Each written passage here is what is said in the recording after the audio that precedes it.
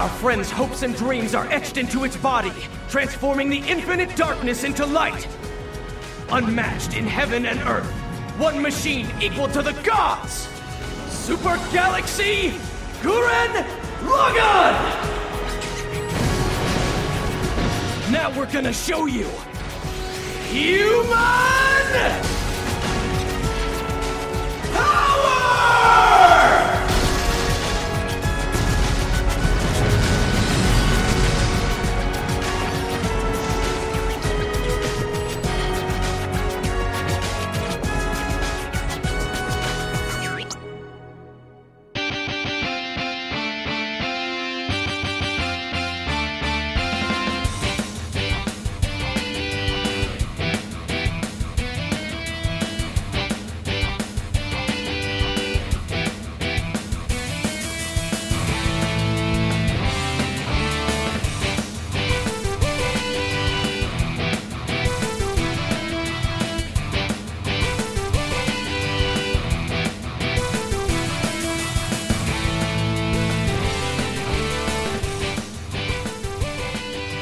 Welcome to Tuning Japanese, a podcast where three dudes in their 30s talk about anime. And for once, Josh, will you please use words we can all understand? And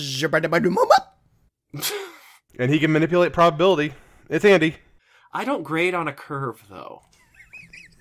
I was going to say because you win shit all the time. Oh, that's actually true. I do have a weird, uncanny ability at winning shit. And it's felt like I've been in a 1,000-year doldrum.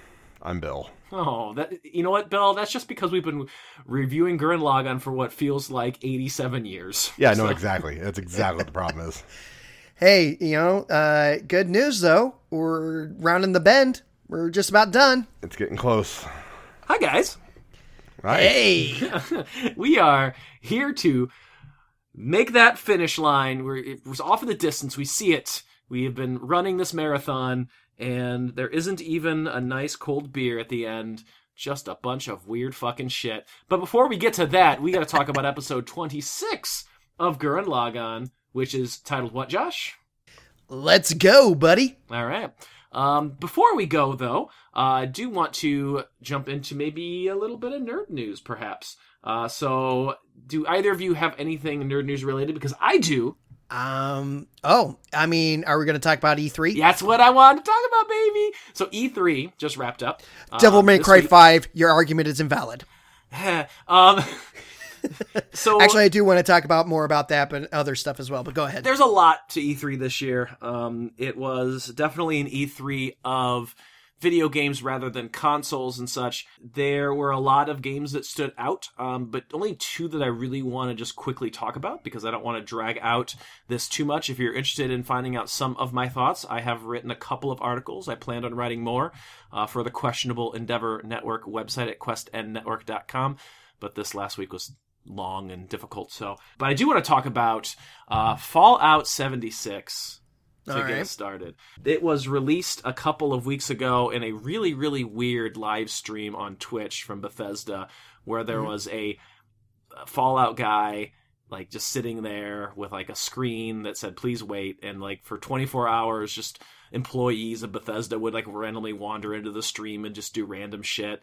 And then at one point the little Fallout guy was laid down with a little blanket to sleep at night when the lights were turned off.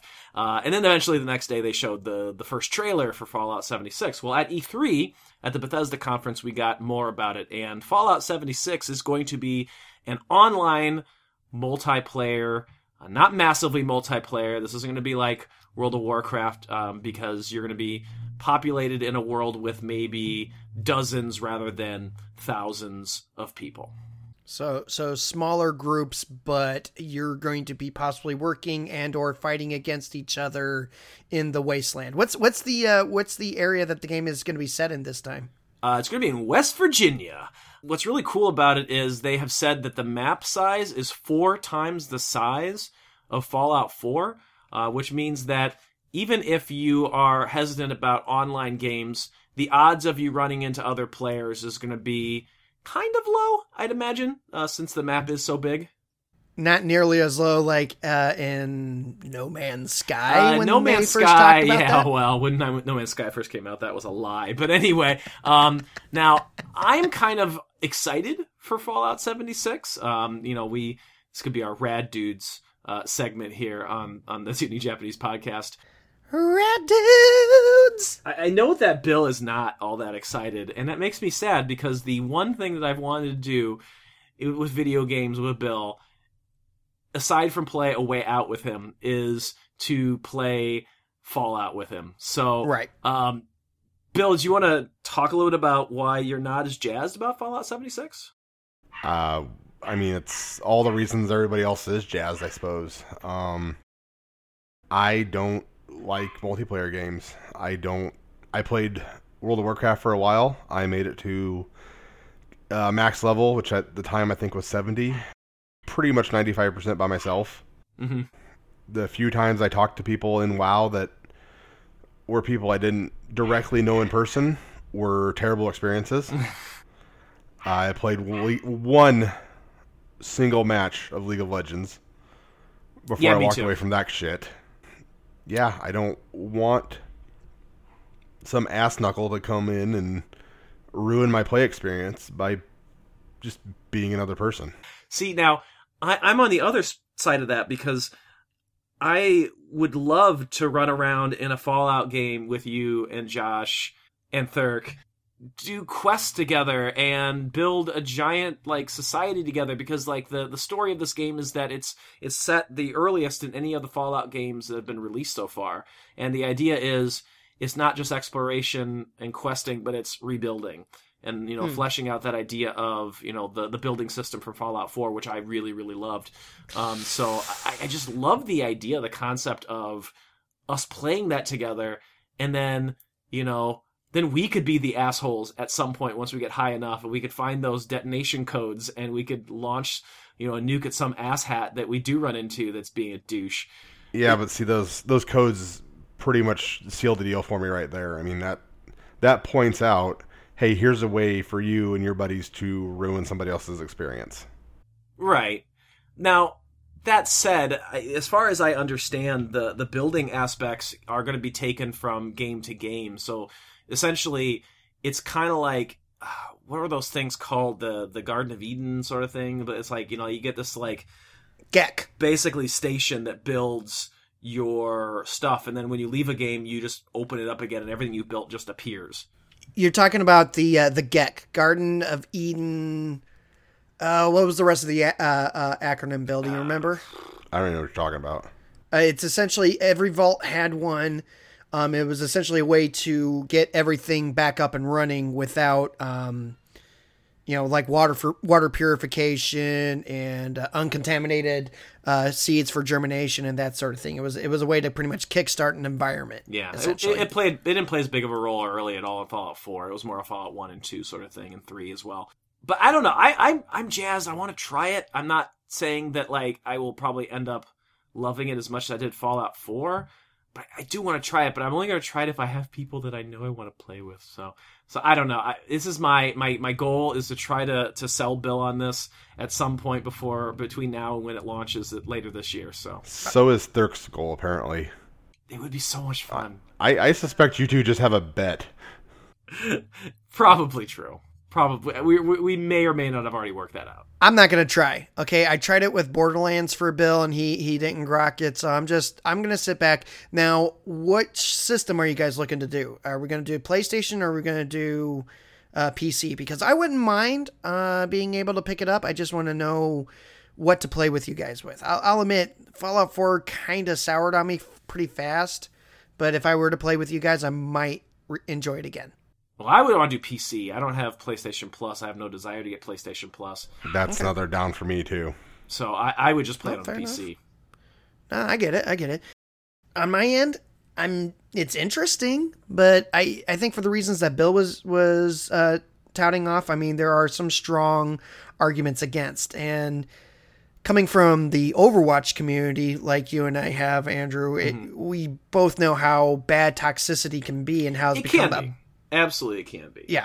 But that's just one of the games. There were a lot of games shown. And the other game I just want to talk about and touch upon very, very quickly is Super Smash Bros. Ultimate was revealed. Now, Super Smash Bros. Was already in the works. They knew that one was coming to the Switch. It was revealed at a Nintendo Direct back in, I think, February.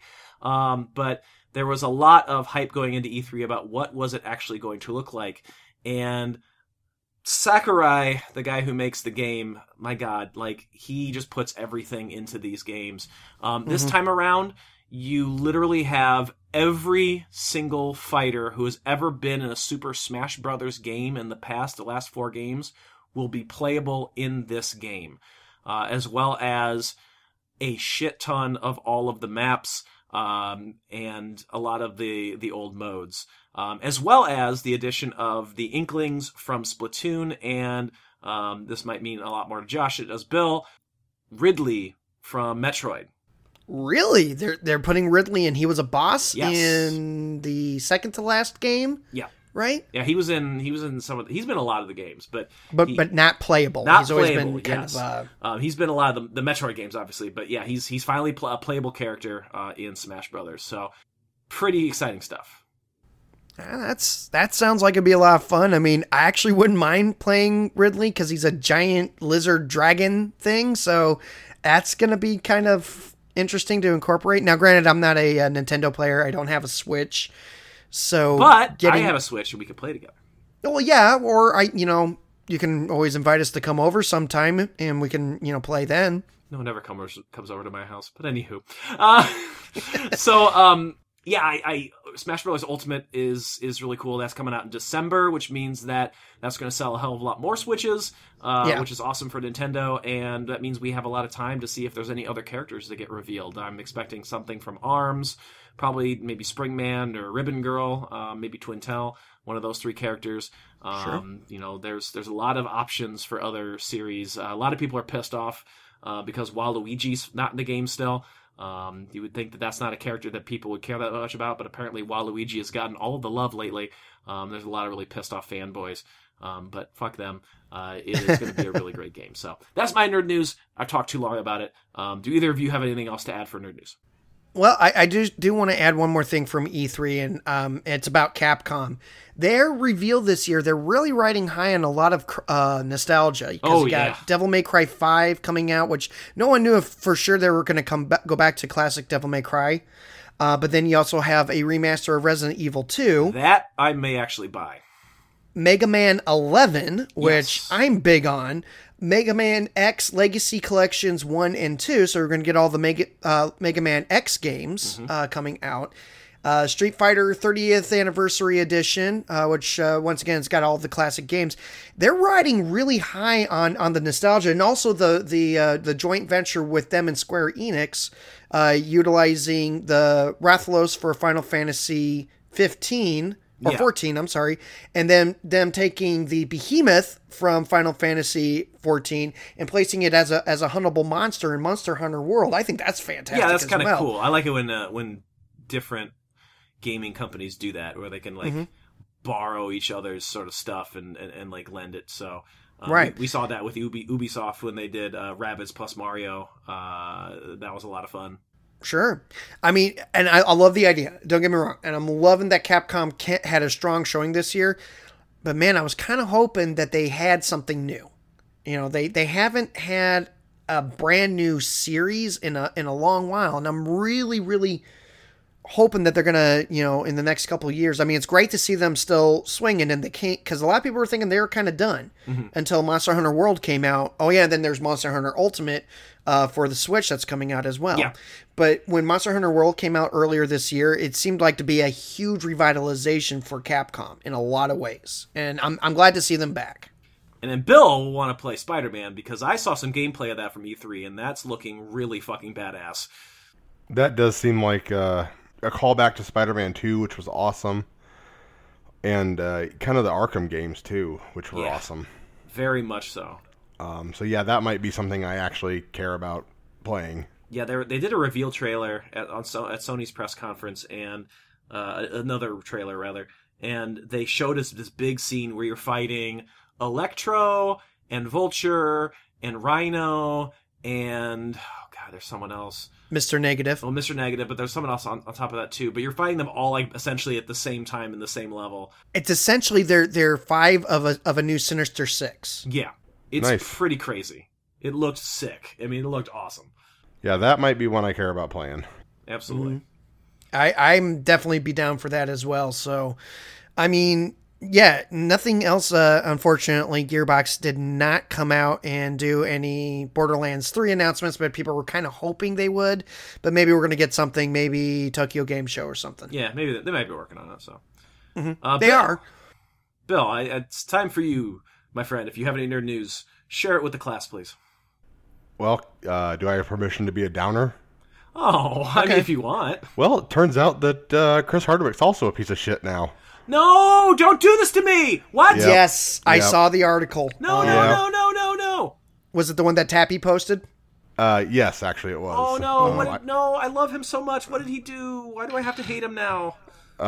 Well, his ex-girlfriend, who apparently was like 2 decades his junior, Oh, Chloe Sendek, I think so. Dykstra, I think was her last name. Dykstra, yes. Chloe Dykstra. I just remember that because of the wrestler that was in the Spirit Squad. Kenny Dykstra.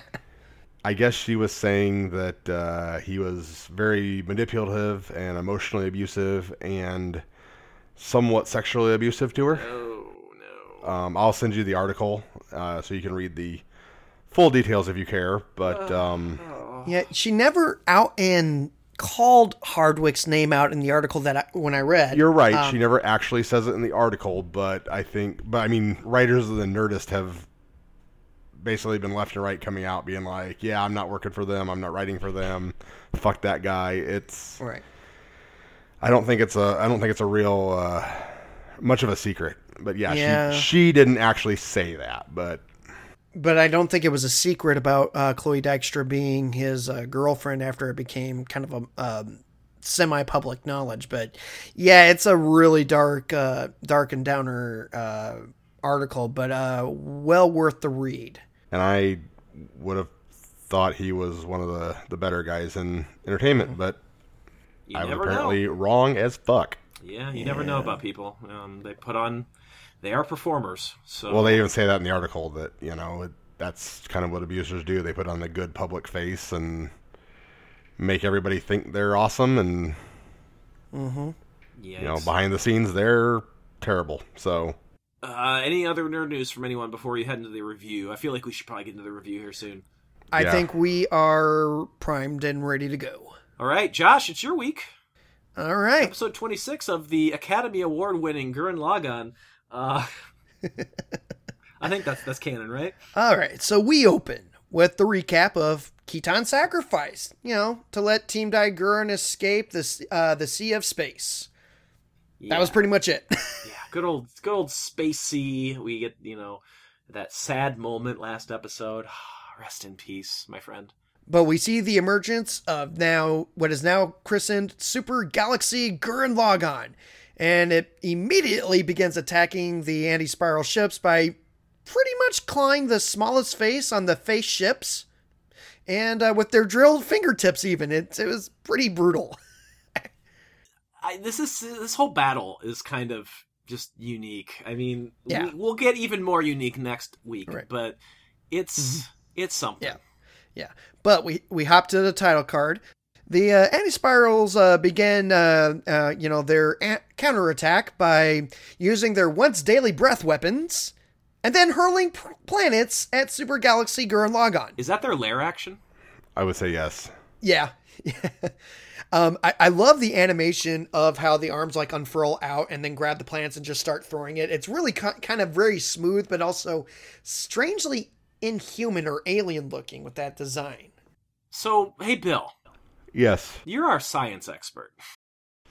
Okay.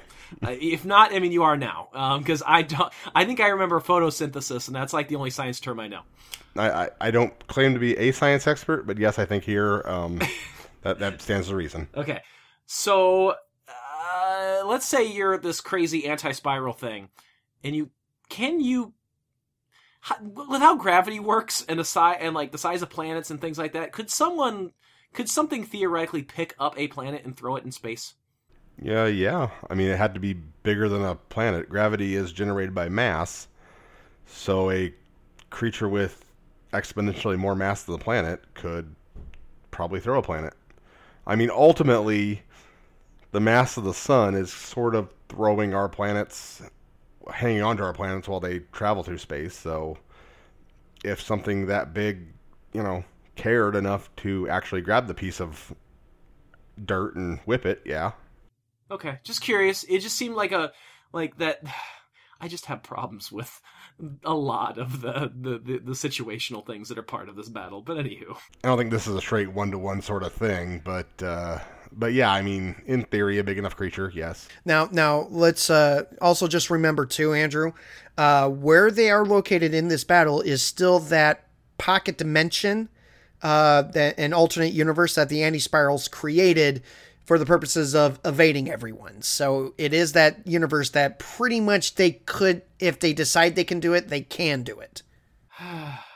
A world of pure imagination. That's so magical. Willy Wonka's the anti-spiral. Confirmed. That scary tunnel for sure. Jesus Christ. That's what I'm saying. Hachi Machi. Yes, hurtling the planets and the breath weapons don't seem to be affecting Super Galaxy Gurren Lagann because of a spiral energy shield that's protecting them. Pretty simplistic. We get a little bit more combat where we see pretty much another big boomerang attack on one of the face ships, kind of skewering it a bit. The anti-spirals fire back with some missiles, and Simone does a classic blunder. Immediately starts mocking them, saying those little things aren't going to affect us. Yeah, you don't do that. A couple of Josh's girlfriends have made that mistake. Oh, no. Oh, no. You are a bastard. I know. But anyway, the missiles do get stopped, but the blasts seem to bleed through, and we find out that the missiles can negate probability. Okay, so at first, let me walk you through the play-by-play of my emotions during this moment. I want to know. I want to know how you were feeling through this. Buddy. So at first, they say, "Oh no! How did it get through? There's no possible way." And then I think it's Lord Genome that makes this clear, because that's what Lord Genome do in this second half. Lord Genome he's just the essentially an arbiter of of the voice of the creators going. This is going to make no sense. We better explain this. He's the pseudoscientist putting on a lecture. So he says this.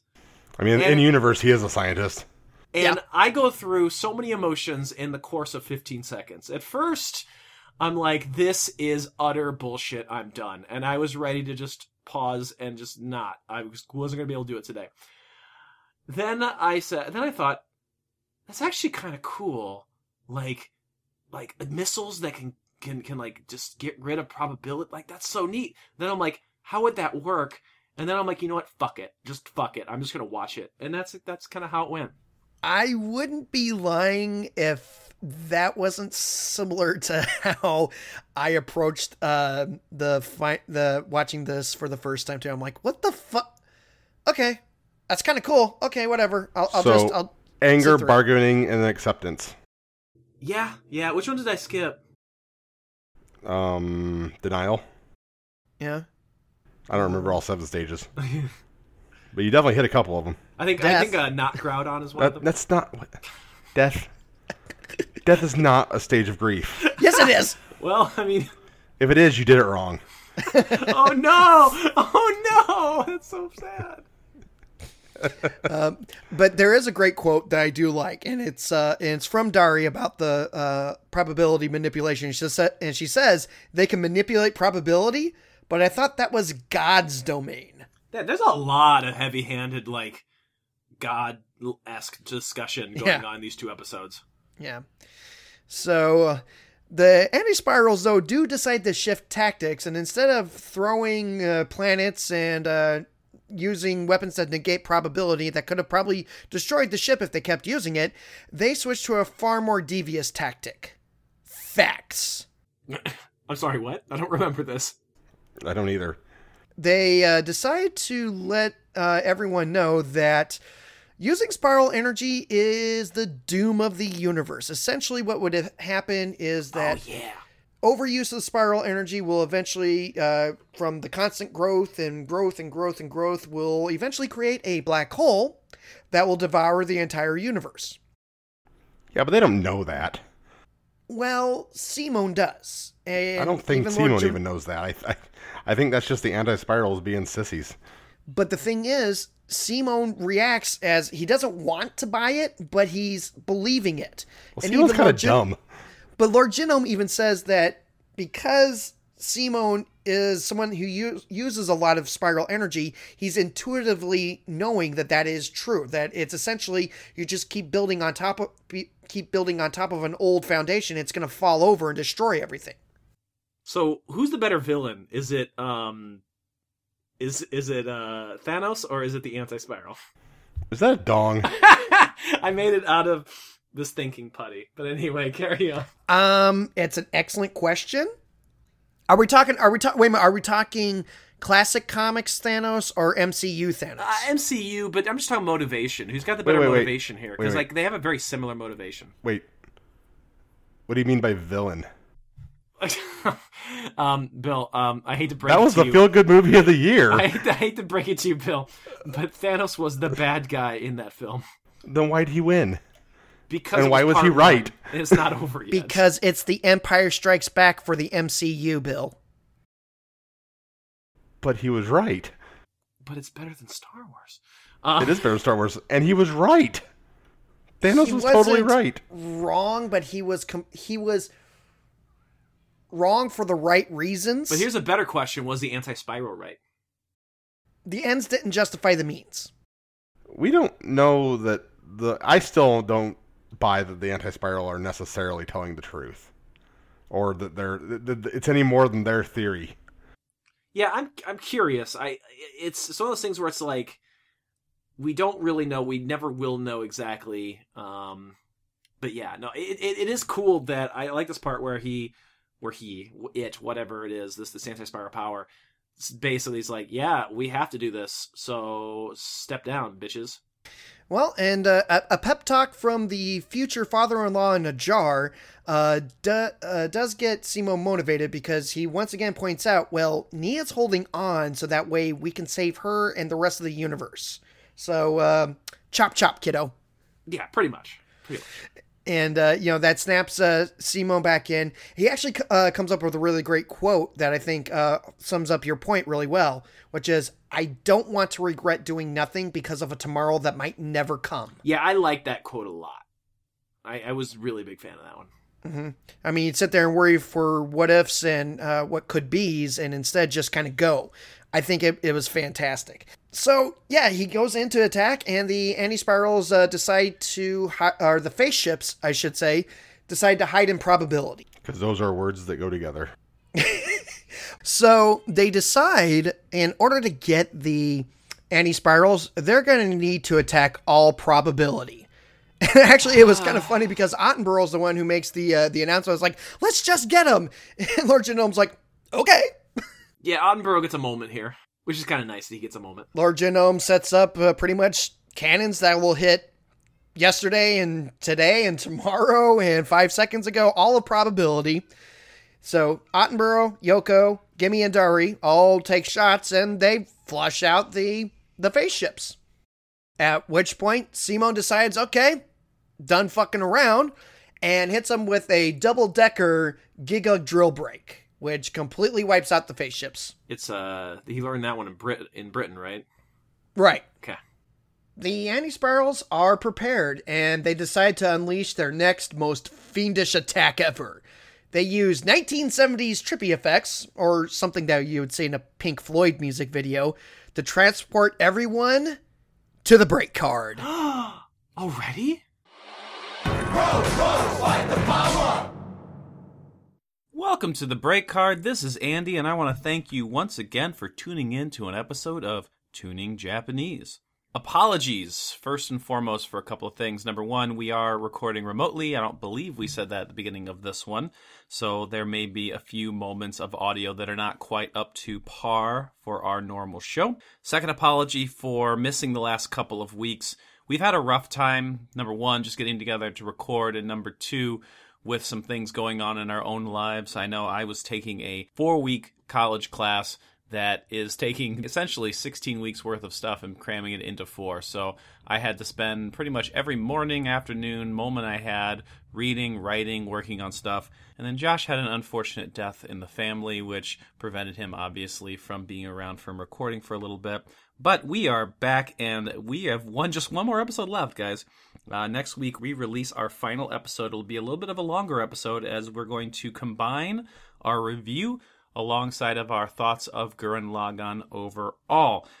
You definitely want to pay attention for next week, because we're also going to reveal what series that we are going to do next. We've finished 3 seasons now. This will be my pick, so I've got the power again. You can find out what I'm going to choose that we are going to review next by listening and tuning in to the end of next week's episode. If you want a little bit of a sneak preview, however, I'm going to be posting, probably within the next couple of days, a Patreon-only update that is going to let you, the fans, if you donate at least $1 to our Patreon, to find out what our next review will be early. So check that out if you're a patron at patreon.com/tuningjapanese. It is the best way to help support the show in a monetary way. So we would really appreciate if you could donate to help us make this the best possible show that it can be. So coming up, we do have, obviously, the final review of Gurren Lagann, as well as getting ready for our next review in Season 4. We have a few other little surprises coming up as well. One of the things that we're going to be working on and recording here soon, Ray and I, if you remember our episodes of our first bonus season when we reviewed episodes of Pokemon Generations, we're going to actually review the first Pokemon movie. Yes, Pokemon, the first movie, including, Mew and Mewtwo, and it's something. So we're going to review and release that pretty soon as well. Head over to the Questionable Endeavor Network at questendnetwork.com for podcasts, articles, and more. And we'll take you right now to a quick commercial for another podcast on the network, and back to our review of Gurren Lagann. Hey, Atta, do you like anime? I do like anime. What about you? I love it! Well, if you love it so much, why don't you marry it, you piece of shit? We kind of did marry it. We did. By making a podcast? It ain't a healthy marriage. It controls our lives. And that podcast is the Reanimator Pod. That's Reanimator Pod. And you can hear new episodes every Monday. And here's a little taste. It's Alice in Wonderland meets Inception with an acid-infused EDM rave twist. I like it. Is what I wish I could say. Unfortunately, I shot my load too early there. Hotaro then asked Yuma, "Are you turned on?" Not in that deep a register, but that's what she asked her. Are you turned on? Turned on yet? Well, guys, are you turned on yet? If not, I'll keep going. All right. Today, we are going to start. We're going to start snoozing. I tried to make a dramatic pause.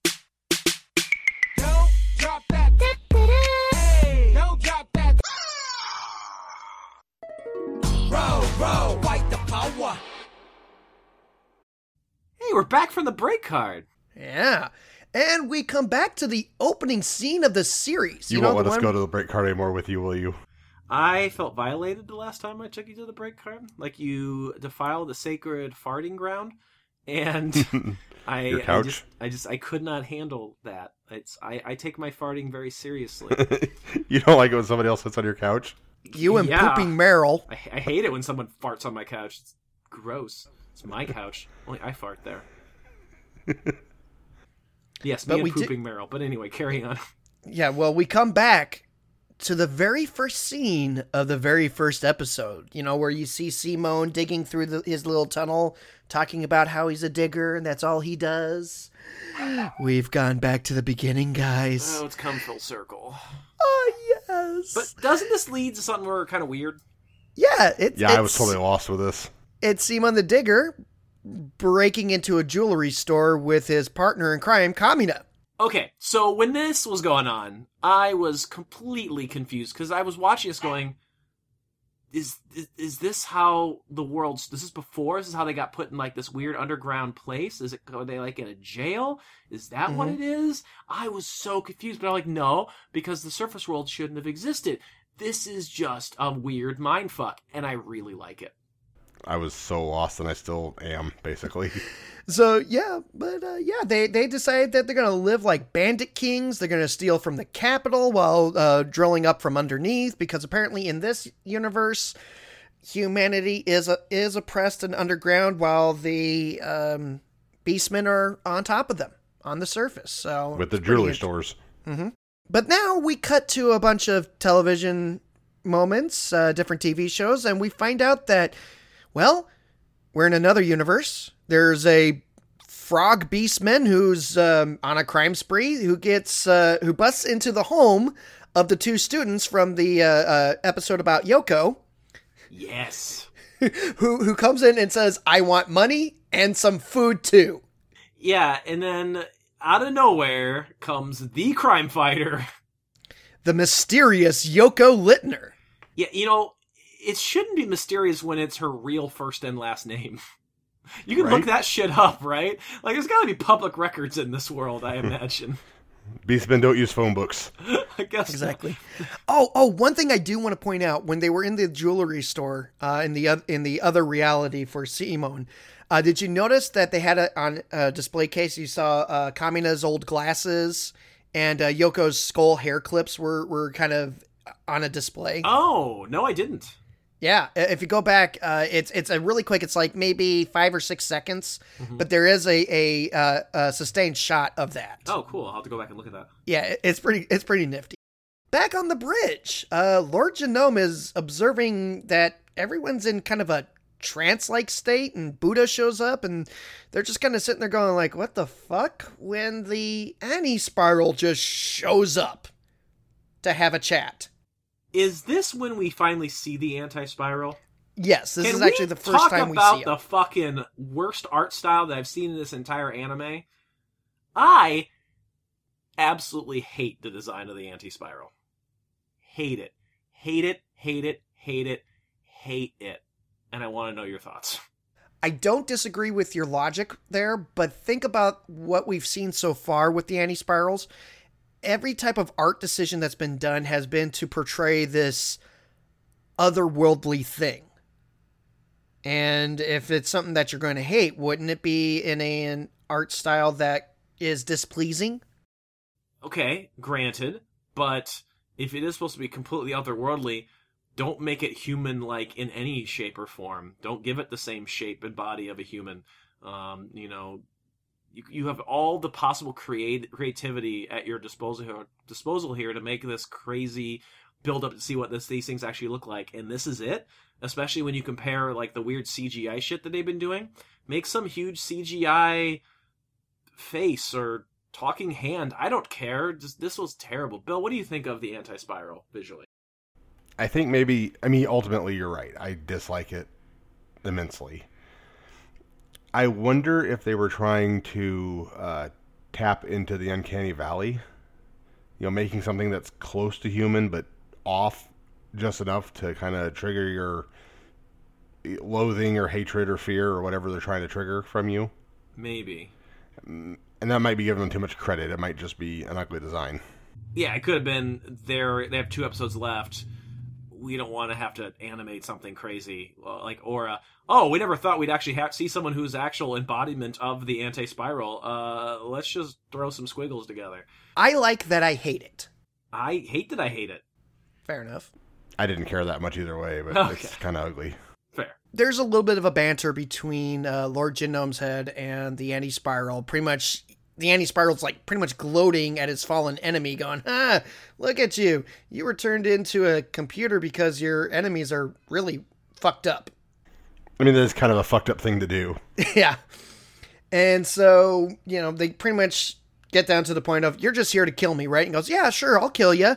Goes to shoot him, and Buddha jumps in and uses his spiral energy. Now, stay with me here. Uses his spiral energy, and Lord Genome's knowledge of use of spiral energy kind of combined to create a barrier that protects them.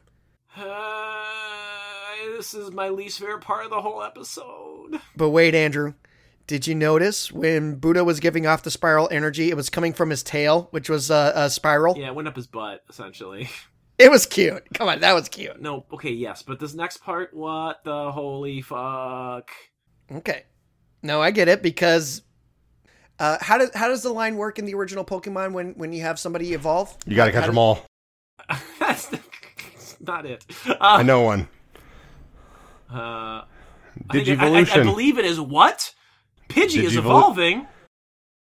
Yes, thank you. What? Buta is evolving. But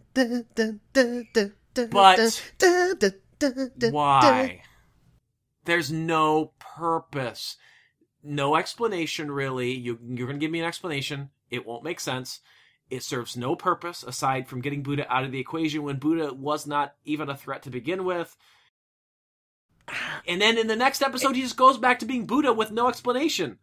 The closest thing that I can figure is that Buddha had a desire to protect Simone from the anti-spiral.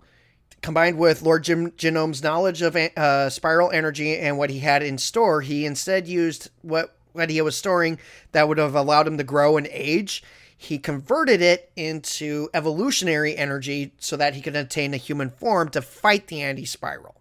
Now, the anti-spiral does reveal that the reason why he was on the ship to begin with was that he had noticed the anomaly that was Buddha's spiral energy, came on to investigate it when Buddha evolved himself into a humanoid form that was actually playing into the anti-spiral, because what does he do?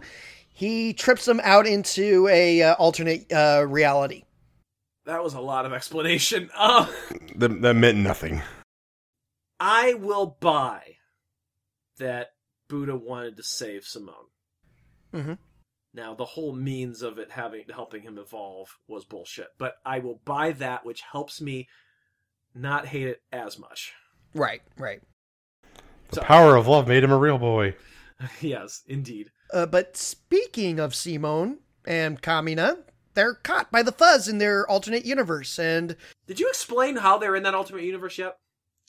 The anti-spiral explains it that they're caught in a reality that creates itself when they perceive it. Yeah.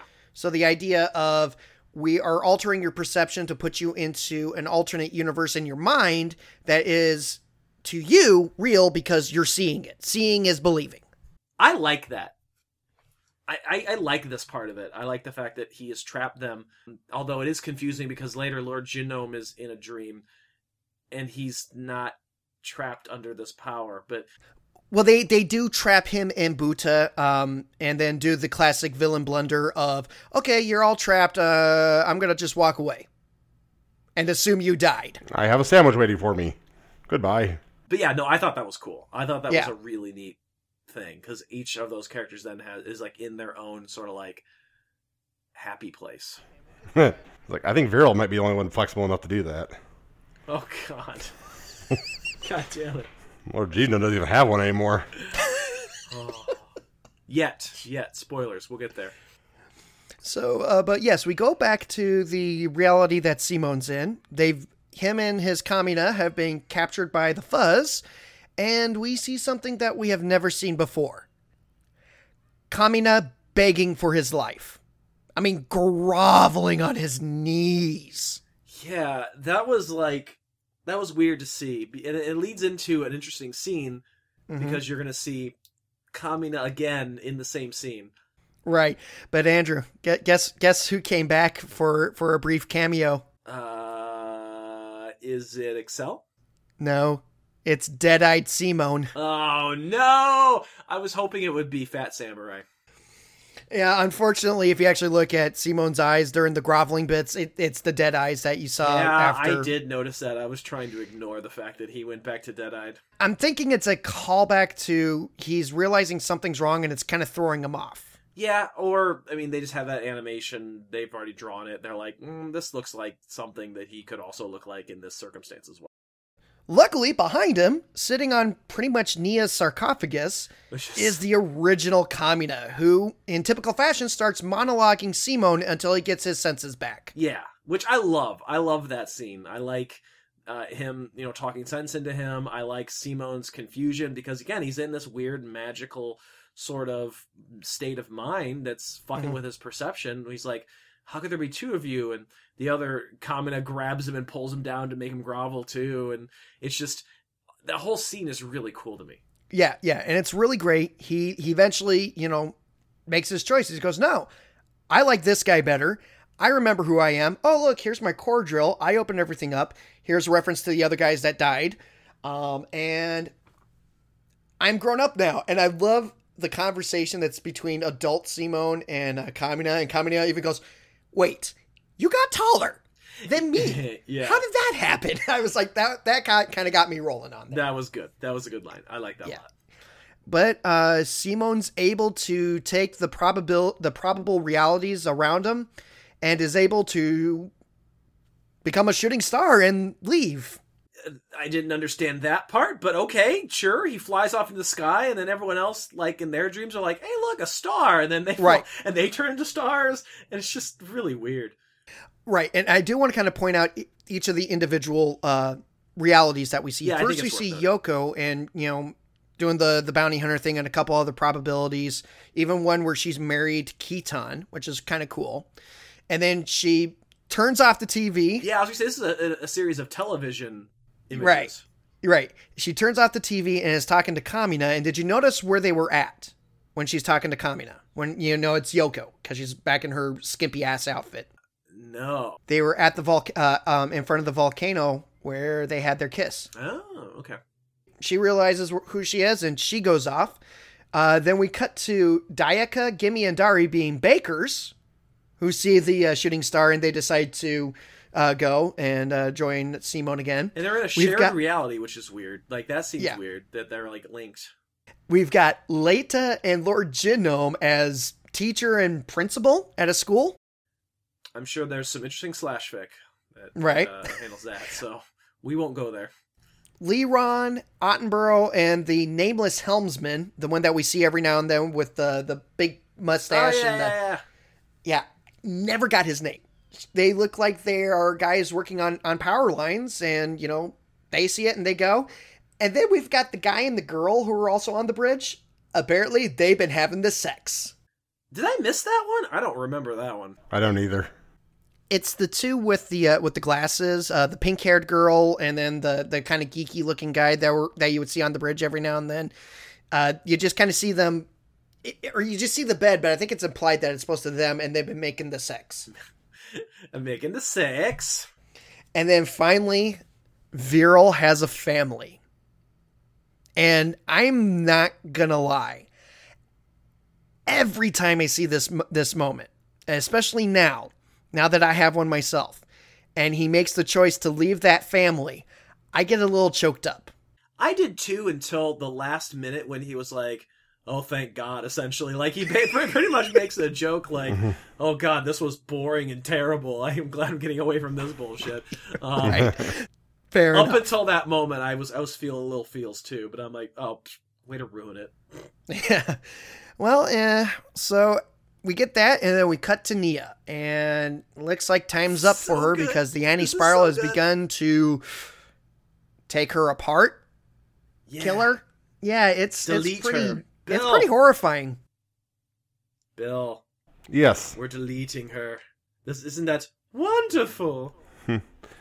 Deleting. I thought you said eating her. No, deleting. No, he's deleting her. Damn it. No, they're deleting her. Delete. Yes, that is wonderful. There it is. But she doesn't fully get deleted. In fact, she notices that her ring begins pulsating, and she pretty much knows what's going on. She aims the ring at the anti-spiral, which then the ring gives birth to Gurren Lagann. Because, Because anime. I mean, it's a really cool looking scene, and we get the really cool reveal of Simone coming out of the cockpit, and he's all like, "Hi, Nia, I'm here." But it's giving birth to Gurren Lagann because it pops out head first, and we've seen that before. I mean, you have. And that's the episode. That's it. Yep. So that was episode 26. Josh, what are your thoughts on the episode? I really like this episode. The first half, it has the bonker shit, which, as I said, I've kind of checked out on the whole logic train for the most part. and just riding the ride at this point. So the earlier bits are pretty crazy, but a lot of fun to watch when you just kind of leave it at that, to just watch it. It's crazy cool, fun stuff. The latter half with the perceived realities and the nefariousness of the anti-spirals was a really cool moment. And I think really the big standout moment for the episode itself, because we see these alternate realities and these what if scenarios of what could have been possibly. And I really enjoy that. Yeah, I will agree. I like this episode a lot. I have problems with it, as I have stated. There were some interesting and just bonkers choices that I think could have been handled with a much more deft hand, but then it wouldn't be Gurren Lagann. So it's the last 3 episodes have been good. We have one left, and spoiler, I've seen it, and I've got feelings. And we're going to talk about those feelings, because I get to be the lucky one to finish our reviews. He has been playing this close to the chest. I've been trying to probe him all day about it, but he has kept it tight. I have feelings. I always like phrasing. It tight. So, Bill, what do you think of this episode of Gurren Lagann? You know, by the time I got here, Josh said it. I don't think he said it the way he meant it, but I've kind of checked out on it. It's just, I'm past emotion. I'm past plot. This was a slog to just finish it. I'm not surprised, actually. It was kind of funny. A couple months back, Superman fan Matt was hitting me up because we were getting to the second arc of the series, and he was really impressed with your guys' take and goes, "So, do you think the guys are going to enjoy the end of the series?" I go, "No. The end of the series, Bill's going to hate it. He is just going to be done with it." And that's exactly what we have here. Yes. Yep. I am just done. That's why Bill has spent pretty much the whole time playing with toys. We are remote again. I didn't even mention it at the top of the episode. We're all recording from our respective homes once more. But don't worry, we'll be back in the Tuning Japanese studios next week for our finale of Gurren Lagann, which is going to be episode 27, The Lights in the Sky Are Stars. Odd title. Can't wait. I can't wait. Also, I got surprises. All right. Like literal surprises for the two of you. That sounds ominous. Hopefully it'll be a hand job to help me get through this. You're gonna like it. Trust me. Oh gosh. I hope so. It's gonna be sensational. Well, I'll make sure to wear my sexy underwear. So that about does it for this episode. Unless anyone else has anything to add. Nope, I'm good. Take us out, Bill. This has been Tuning Japanese, a podcast where 3 dudes in their 30s talk about anime. And this has been a 1,000-year doldrum. I'm Bill. Well, I'm finally using words that you all understand. I'm Josh. And I'm over here manipulating probability. I'm Andy. And we will see you next time. Bye-bye. I already wore my sexy underwear. Thanks for listening to Tuning Japanese. For more information, visit our website, tuningjapanese.com, like our Facebook at facebook.com/tuningjapanese, and follow our Twitter at tuningjapanese. You can also get a hold of the show by sending us an email at tuningjapanese@gmail.com. Please help support the show by going to iTunes and leaving a 5-star rating and review. You can also go to patreon.com/tuningjapanese to get all kinds of bonus content and help support the show monetarily. Tuning Japanese is part of the Questionable Endeavor Network. For more information on other podcasts and articles, check out questnnetwork.com. While you're there, check out other great shows like the Shadow Vein Podcast, the Rundown Wrestling Podcast, Pwn Stars, Slasher Sanitarium, Raw Attitude Podcast, New Blood Rising, the Reanimator Podcast, the Taco Tuesday Podcast, Nerd Control, and our newest show, Hairless Pretenders.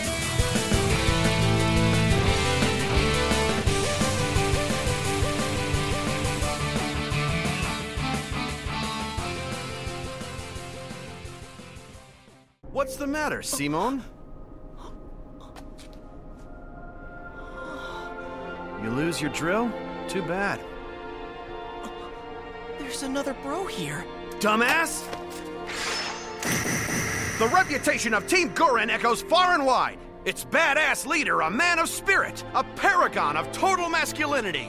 As if there could be more than one of the mighty Kamina. But, well, there's two of you here. Exactly. Pick the one you want. But that's crazy, bro. Hey, don't you remember you were the method to my madness?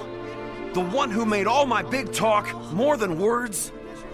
Your drill ought to be totally different from that pebble over there. I'm sorry. Forgive me. Your drill is right here. You can't keep wasting time in this place forever. What's that drill of yours meant to do? Is it really you? What are you doing? Get your ass down here and start bowing. Bow and beg and grovel on your knees and just pretend to apologize to them. If they let us go, you can always come up with something else. Look, just keep your head down and apologize. My drill is the drill that's gonna pierce the heavens!